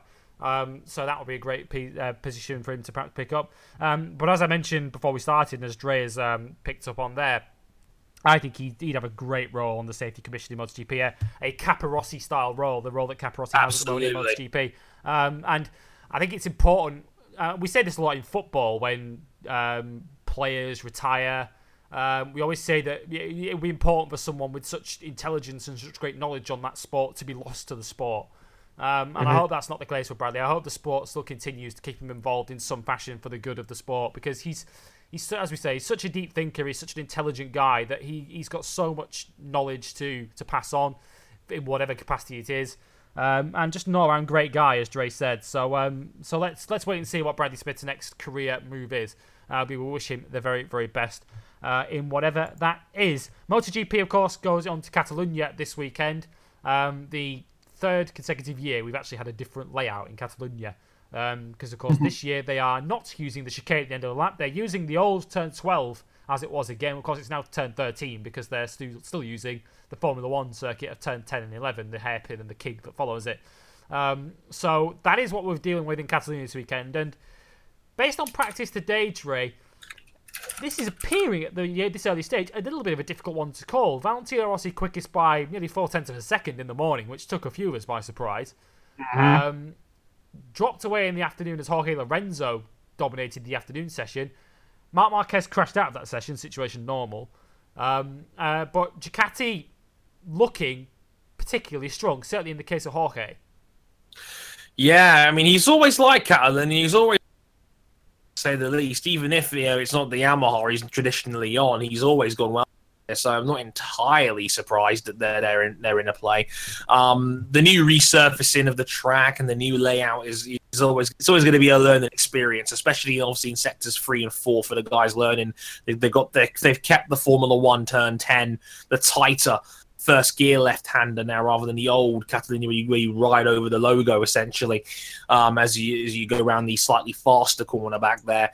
But obviously they've gone back to the old turn 12, which is now turn 13. Don't ask.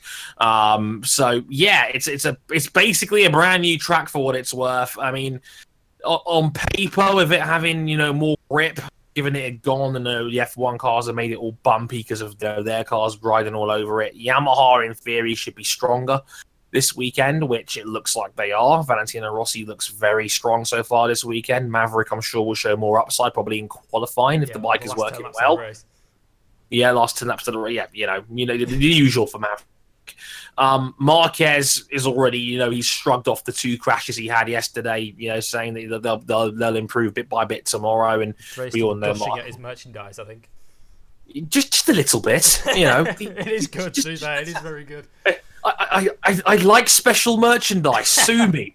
Anyone that knows me by now on these networks know I'm a sucker for shit like that. Okay. My bank balance disagrees, but here we are. But yes, Marquez is probably going to improve by the time we get to Saturday. He always seems to find the way. He bounces back better than anyone I've ever seen in this sport.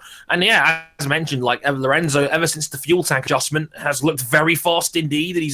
And to be fair, he's always been fast in practice and qualifying sessions like Ducati. It's the race where the problems have come up. So especially the second half of races, given the problems he has with his arms and the strength of the bike. So yeah, it's looking very wide open at the moment. I could easily see 6 or 7 dudes being in contention for qualifying tomorrow as we're recording this. So who knows is the easy answer to give you on that one. But yeah, it's looking like Ducati is stronger than expected. Yamaha are about where I thought they would be.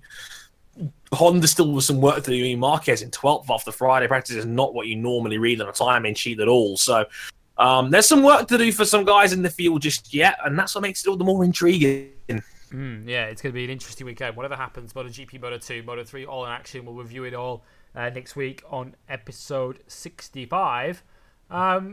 As well as a review of the returning BSB. They're back at Snetterton this weekend on the 300 circuit. No Shaky Byrne, of course. As you know, if you've been following the show at all or following the motorcycle racing news, Shaky Byrne had a very bad accident in testing at this same circuit around a month ago. He's still, in and out of hospital. He's still got that contraption on his head to obviously restrict movement of the neck and enable him to recover and for everything to heal. He's been replaced for this weekend and presumably for the foreseeable future, presuming there are no World Superbike clashes because this rider is a World Supersport regular, by Andrew Irwin.